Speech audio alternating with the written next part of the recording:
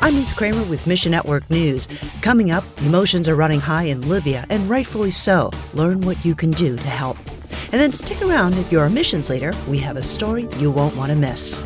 First, grief turns to anger in flooded Libya. Protesters torched the home of Derna's mayor on Monday night, the first unrest since floodwaters overwhelmed the port city on September 10th. Meanwhile, the United Nations dramatically revised the disaster's death toll after receiving conflicting information from aid agencies.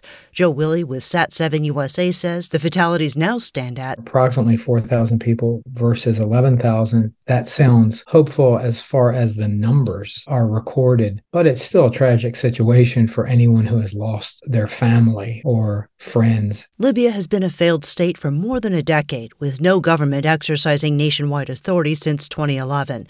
There are very few evangelical Christians in Libya, and it's extremely difficult for believers to practice their faith openly. Tragedies like this have people asking really difficult questions. They will ask their religious leaders, but also people will ask, well, what does the Christian Bible say about this? And it's very difficult in a country where there aren't many Christians. And that's where Sat7 comes in. Sat7 provides Bible-based programming that gives hope to people who are searching for it. We can answer even these most difficult questions and give hope that is eternal in Christ alone.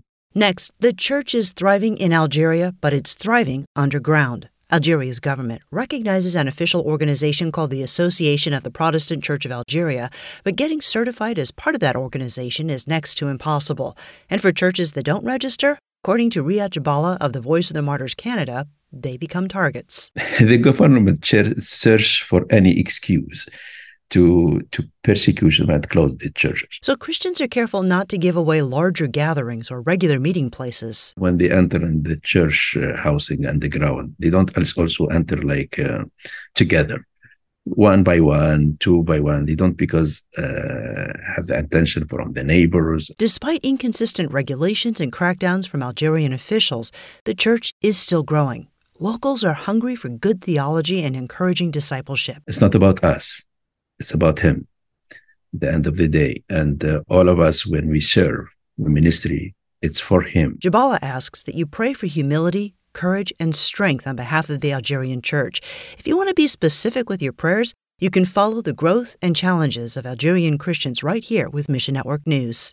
And the largest annual missions meeting in North America kicks off next Wednesday. Missio Nexus President Ted Essler tells us, it is kind of our premier event of the year. We have breakouts, workshops, plenary sessions. There's a lot of content. The 3-day Missio Nexus conference in Orlando, Florida, draws leaders from 2 spheres of ministry, the local church and mission agencies. We're about execution on the Great Commission. It is not an academic conference. It is more of a practitioners conference. Leaders will explore the rapid social transformations taking place in the U.S. and beyond. The real takeaway with this particular theme is helping leaders to understand and ideate on what is happening in the culture that impacts what they're doing in ministry.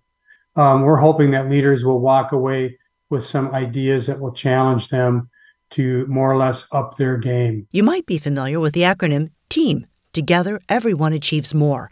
This collaborative concept is part of the Missio Nexus identity. Missio Nexus history goes all the way back to 1917, gathering people in the Great Commission community who are actually trying to solve many of the same problems. Today's your last day to register for the in-person event, so find your place in the story at missionnews.org. The best thing to walk away with is a new relationship with a peer who can assist you in doing your job better. Thanks for listening to Mission Network News, a service of One Way Ministries. This month, Bibles for the World is offering a 15-day Hindu World Prayer Guide and an invitation to join together in praying for them from November 5th through the 19th. Get your copy for free when you click on the banner ad at missionnews.org. That's missionnews.org. I'm Ruth Kramer.